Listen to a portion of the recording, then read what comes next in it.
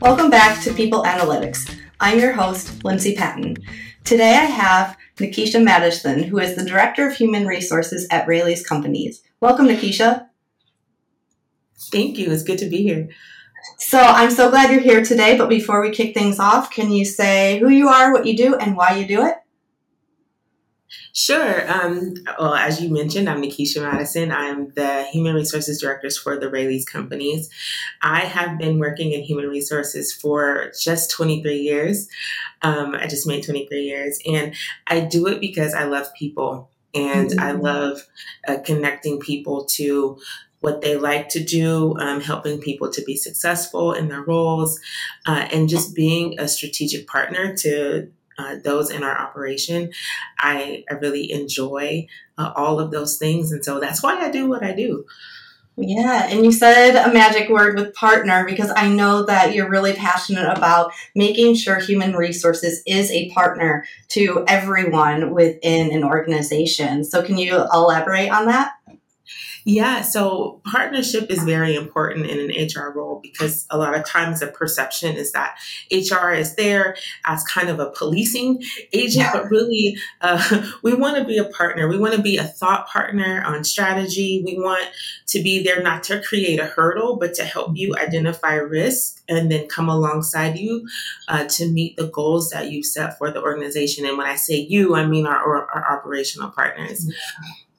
We also, in my role, partner very closely with some of our other stakeholders in the organization, such as our security or asset protection department, because we are both responsible for ensuring the physical and emotional safety of our team members. So we work really closely to just ensure that the environment for our team members is good.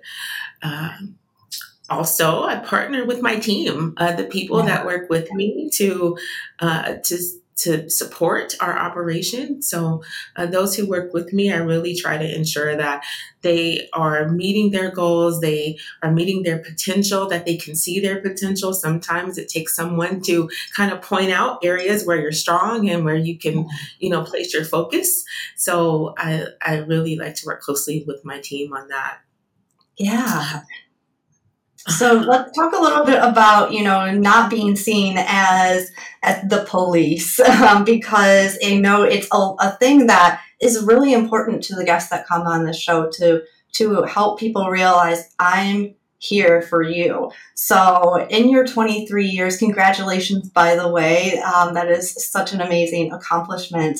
Have you had to kind of gain people's trust who may have had HR trauma or kind of had that stereotype in their heads?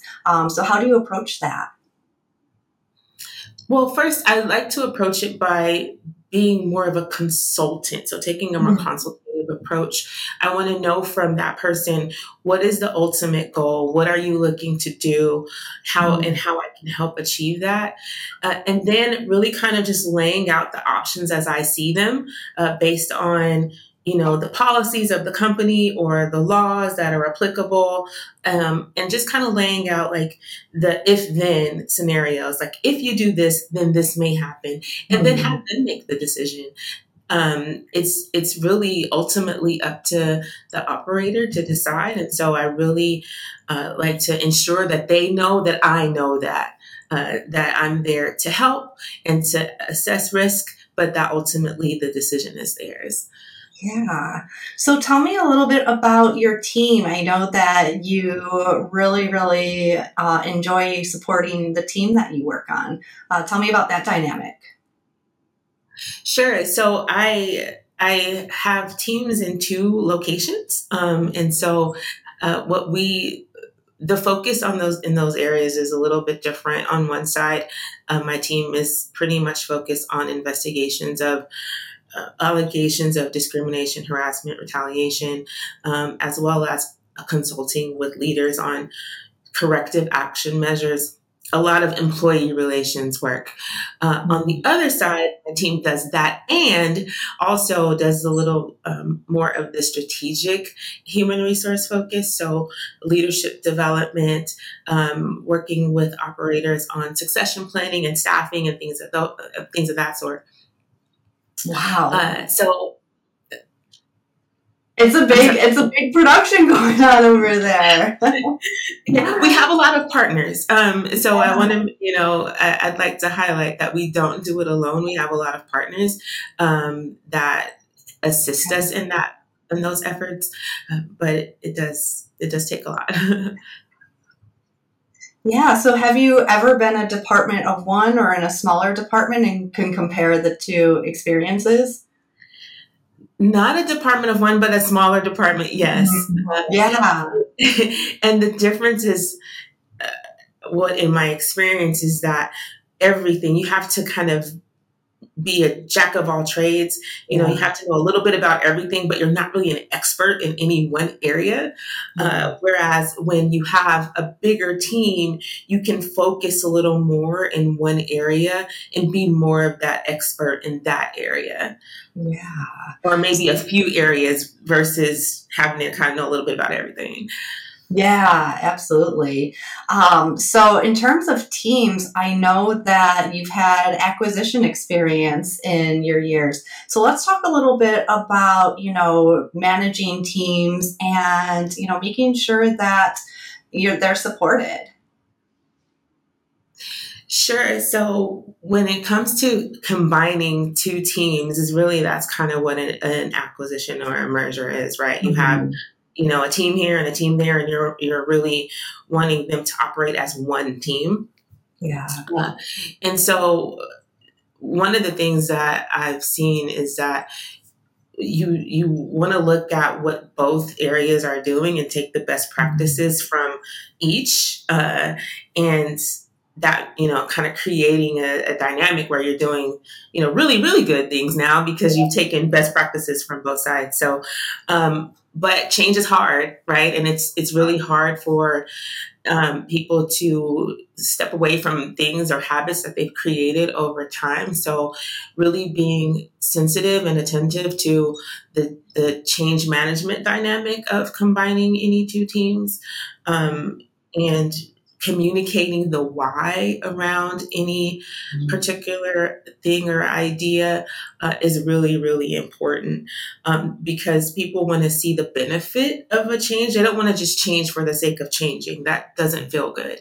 But understanding why that is very important. So I like to make sure that we communicate why we're doing things.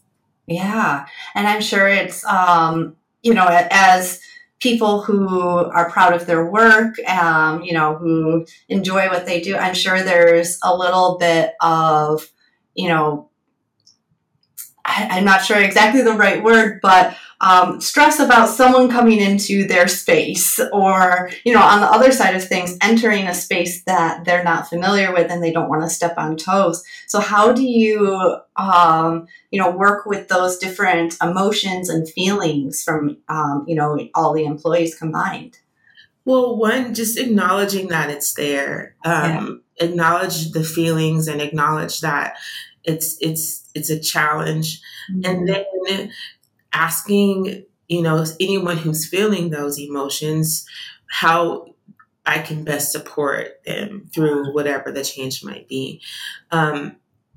So I think really the key is just knowing that, there's those feelings out there and not pretending that they aren't, acknowledging them and then helping the person work through it. Yeah. And how necessary is transparency during these situations? Very. Of course, transparency at the right times. The timing is also important, but transparency is important. If you're not, then you're not being open and honest with your team, and that doesn't breed trust. Transparency breeds trust. Yeah, because I've been involved in a couple as an employee, and the less I hear, the more I'm making up in my head. And it's often worse than what's actually going on. Absolutely. What people don't know, they'll make up. And Yes. and I've seen that happen over and over again. So it's really important to be honest and transparent. Yeah. So I know that being a leader is challenging. You have your own challenges, and reassuring people about decisions and the why. So who's there to reassure you? Where do you get your support? Well, in a couple of places.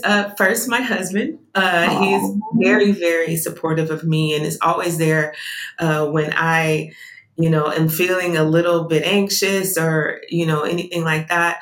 But also, I have really good leaders. So I have actually two leaders, and they're both very supportive and very open and honest with me. And so that, of course, breeds my own trust. I mean, I feel comfortable, expressing any feelings that I have to them as well. yeah, that's so good. I'm so glad to hear you have that system in place because in the people space, people leaders, it's a very emotional job, and everyone that I speak to on the show is they're very service oriented. They're very much helpers. So it's good to know that you have things in place to support you. Yeah, it's amazing. That's awesome. So let's talk a little bit about culture, because you're not only merging people when during acquisitions, you're also merging cultures, and culture is a very important part of how an organization operates. So what are your thoughts on culture, and how do you navigate culture during an acquisition?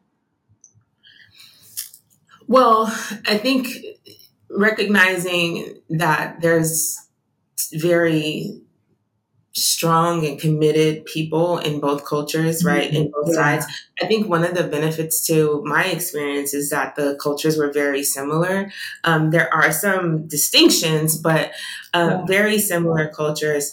And so and again, to be fair, I kind of came in on the tail end of, the acquisition already happened. So, in my case, I'm walking into a company that is very similar to the one that to the other where I was before. And I've been very, fortunate in that they're so similar that it almost felt like walking into two of the same place. But uh,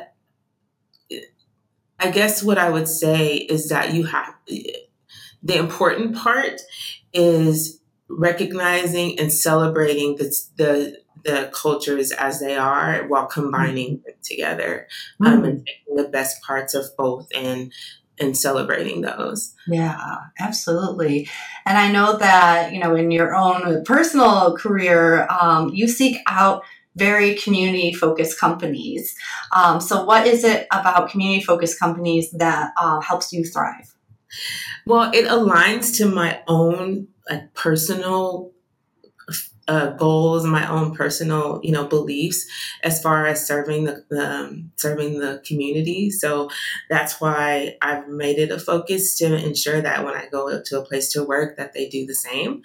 My company here is very, very ingrained in the community, and that's as a whole. And then each team on their own makes their own efforts to serve the community. For example, my team recently went out and served at a food bank, and then we also serve a large Native American population, and we make it a point to participate in the cultural celebrations that are hosted by the different tribes. And so that has been really a bright spot to my work here, because I've been able to get out in the community and the people that we serve.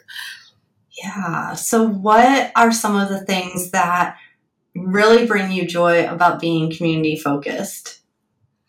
Well, it's been kind of ingrained in me since my youth, since I was participating in my church youth group. That's been just something that has, I don't know, I caught on to it early, and it's been something that really is important to me, because I feel like if I feel a responsibility to to serve the community. Yeah, and I feel like the HR field is very, very community focused too. So it just naturally draws in, people like you who've been doing it, since childhood. Now just brings it into, a different way to serve. Yes, absolutely. I think it really aligns, the same strengths that you need to serve the community and to serve in HR are really aligned. Yeah. So how do you bring that community feel into the organization that you work for? Well, similar to what I mentioned, we go out in the community, but then to bring it in, we do have some internal kind of events to breed community within the company. So we have our culture club where we have different events throughout the year to celebrate different things. I mean, not just holidays, but company achievements and things like that. Yeah. So tell me the importance around celebrating in the workplace. It's important to acknowledge what we've achieved. Yeah. We all work together. We have goals that are set out in front of us. And it's important to recognize those achievements and to celebrate them so that we're all motivated to keep going. I think celebrating your achievements motivates you to achieve more. Yeah, absolutely. Because we've all been in those meetings where we come in and then we're told, this isn't good, our numbers are down, we need to do this. And you don't leave those meetings feeling inspired at all. Right. And those meetings are also important. You have to know where you need to improve. But I think it's important to have the same energy around celebrating too. Yeah, absolutely. This has been such a really good conversation. I feel like, there's so many people who are in the middle of acquisitions and, maybe are not having that transparent view, or maybe are confused about where they're going to be. And I feel like you really, really brought it down to a level that people really understand that transparency is important, feeling validated and, giving validation is important. What other ways can you offer support to employees and, even leaders who are kind of, unsure about how things are going to go? I would say to leaders to be open and honest, but also to have an open door for people to ask questions. So I think it's important that team members feel that they can initiate a conversation on what they're feeling and not just when a leader comes to them. And then for those who are not in leadership, I would say don't be afraid to ask questions. It's hard to, as a leader, to always know exactly what everybody wants to hear and know. So I would encourage people to ask questions. Yeah, that is absolutely correct. Questions are good. So let me catch my tangle of words. So now that we've had our conversation on, life in the people space, do you feel like I missed anything, or is there anything else that you would like to add? I think one thing that I would like to add is for anyone is to be a continuous learner. There's always something new for you to learn, and there's always ways for you to grow.